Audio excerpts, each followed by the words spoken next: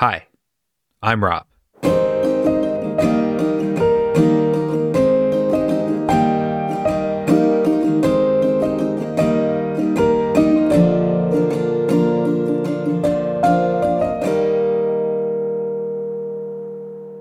Tale number 42, The Final Walk. I take a lot of walks, almost every day.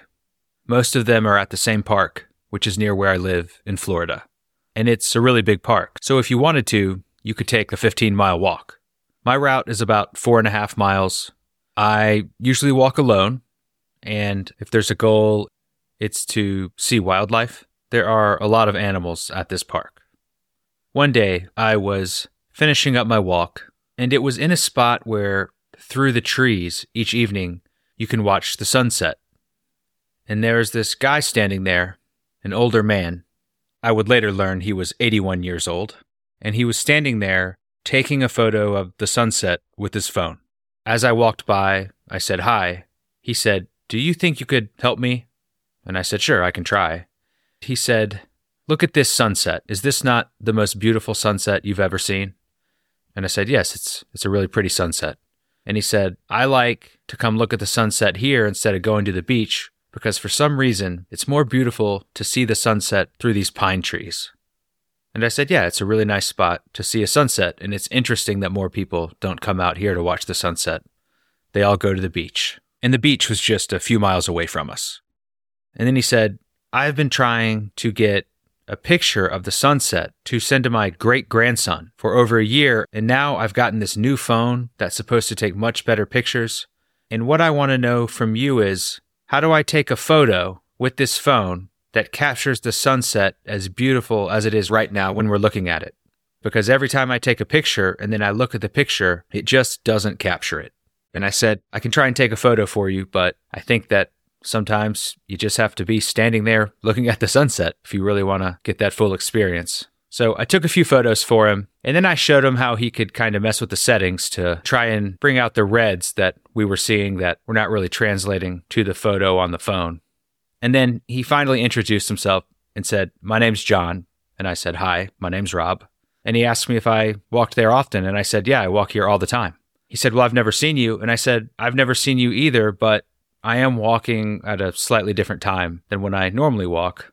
And he said, "When do you normally walk?" And I said, "I like the last 10 minutes of my walk to be in the total darkness, because that's when I can hear frogs call, which is something I really like to pay attention to." And he said, "I've been walking out here for over 20 years. I've been walking here since before it was even a park. At first, it was just land that had been donated to this city." I found that really interesting. And then he said, "What time do you think you'll get here tomorrow?" And I said, "Probably about 4 o'clock. And he said, "Okay, I'll see you then." And that's how John and I started taking walks together. I walked with him once or twice a week.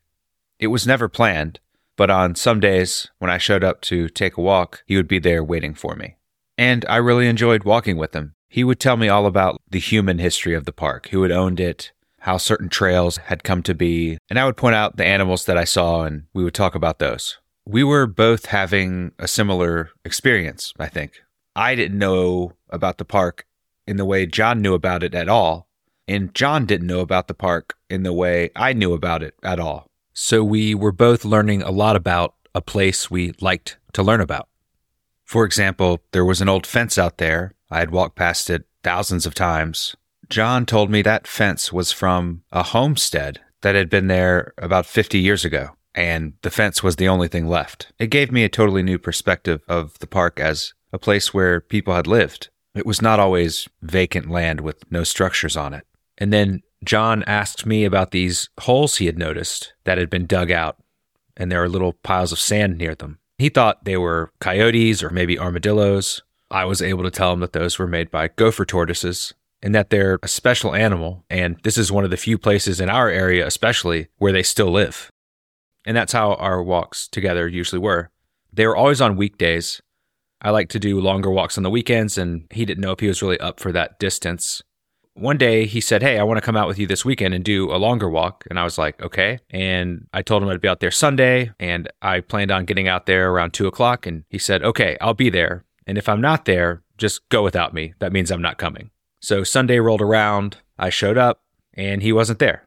I didn't have his phone number and he didn't have mine. The only way we communicated with each other was either in person at the park or we had each other's email addresses. Sometimes he would send me emails. So I checked my email. He hadn't sent me anything. I waited a little while and then I left without him. My walk that day was going to be about 8 miles. It was sort of a complicated route if you were not familiar with the park. Lots of turns onto smaller, more obscure trails. And I was about 6 miles into the 8-mile walk when way off in the distance, I could see someone walking towards me. And it was John. I was so baffled because he had no idea what route I was taking. He walked up to me and I was like, "How did you find me? How did you know where I was going?" And he's like, "I got here late. I just started in the opposite direction. And when I got to a fork in the trail, I asked myself, is this a trail that Rob would go down today? And if it felt that way, that's the way I went." It was a remarkable act of intuition. Then I noticed that John's right ankle was bloody. He said he had walked off the trail a few feet to pee and had gotten tangled up in some thorns and fallen down. He said it hurt, but it wasn't bleeding anymore and he was fine. I said okay, and we started to walk back towards the parking lot, which was about 2 miles away. It was immediately obvious to me that John was struggling. As we walked, he slowly started to lean forward to the point that he was walking with his back almost parallel to the ground. And I asked him if everything was okay, and he said his stomach hurt, like the muscles in his stomach, not like he was sick, and that the only relief he could get was by leaning forward really far. But when he would do that, he would lose his balance, and he kept almost falling down. It was also making him very tired. I asked if he wanted to stop and rest, and he just sat down in the middle of the trail. And then he said, "You can leave me. This happens sometimes. I'll be fine." So I just sat down with him. He said he had been having this problem with his stomach and he might have to get surgery. He hoped after that it would be easier to walk again. After about 5 minutes, we stood up and started walking again. And then the same thing happened all over again, and we sat down. He started talking about how it was really awful to become old and how he still felt kind of like a child. He remembered what it was like to be a child, and he still felt like that person. It was scary that his body was failing him. It wasn't fair, and he wanted to resist. But he was 81 years old, and he knew that's not really how it worked. It took us a long time to get back to the parking lot. We would walk for a little while, and then rest, and then walk, and then rest. It was dark, but luckily I had a couple flashlights in my backpack. John didn't look good. His voice sounded weaker. We got to his car, and it just didn't feel right, so I asked him if he would let me give him a ride home. He said yes. We started to drive. He asked me if I could do him another favor, and I said sure. And he said, "Could you please stop at the Dollar General?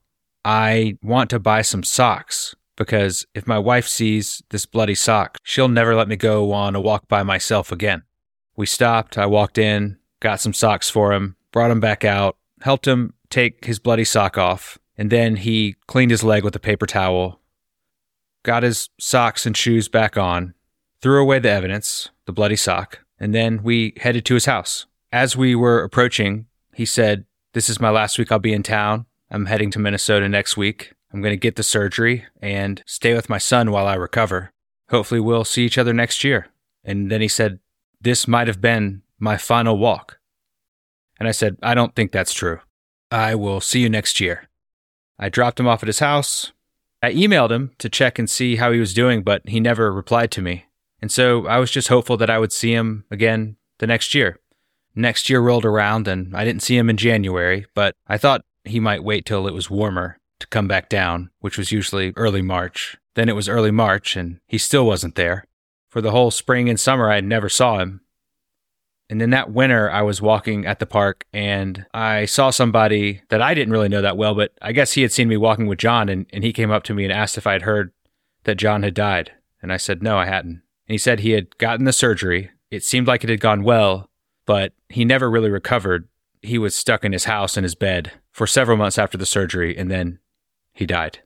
It was his final walk. He was right. I'm happy I got to know John a little bit. I'm sorry that he was stuck inside for the last several months of his life. And I'm honored that his final walk was with me.